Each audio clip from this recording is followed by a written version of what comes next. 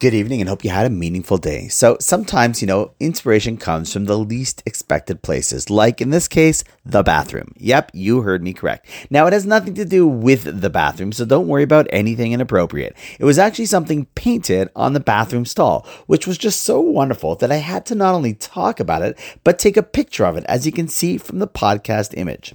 See, we're going through very difficult, dark, hard times, and not at all to minimize the painful losses that we're experiencing. One also can see some individuals, in fact, many individuals, doing amazing things with and for each other. And while I've been feeling that for a little while, I never saw it expressed as succinctly and powerfully as on this bathroom stall that read as follows: "Without darkness, we would never see the stars."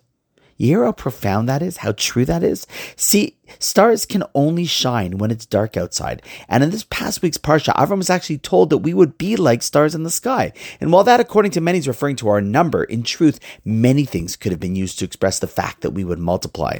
But what's unique about this example is that Avram was told to look at the things which you can only count when it's dark outside. That, chevra, is one of our Jewish superpowers. When we get immersed in darkness, we're not meant to go into darkness ourselves, but rather to find our inner spark and become the stars that are meant to illuminate the night. So while we don't ever want or wish for darkness, when it does descend, remember, we're supposed to become shining stars that shine with our chesed, our sensitivity, our strength, and with our kindness. And on that note, wishing you a wonderful night, and I look forward to seeing you tomorrow.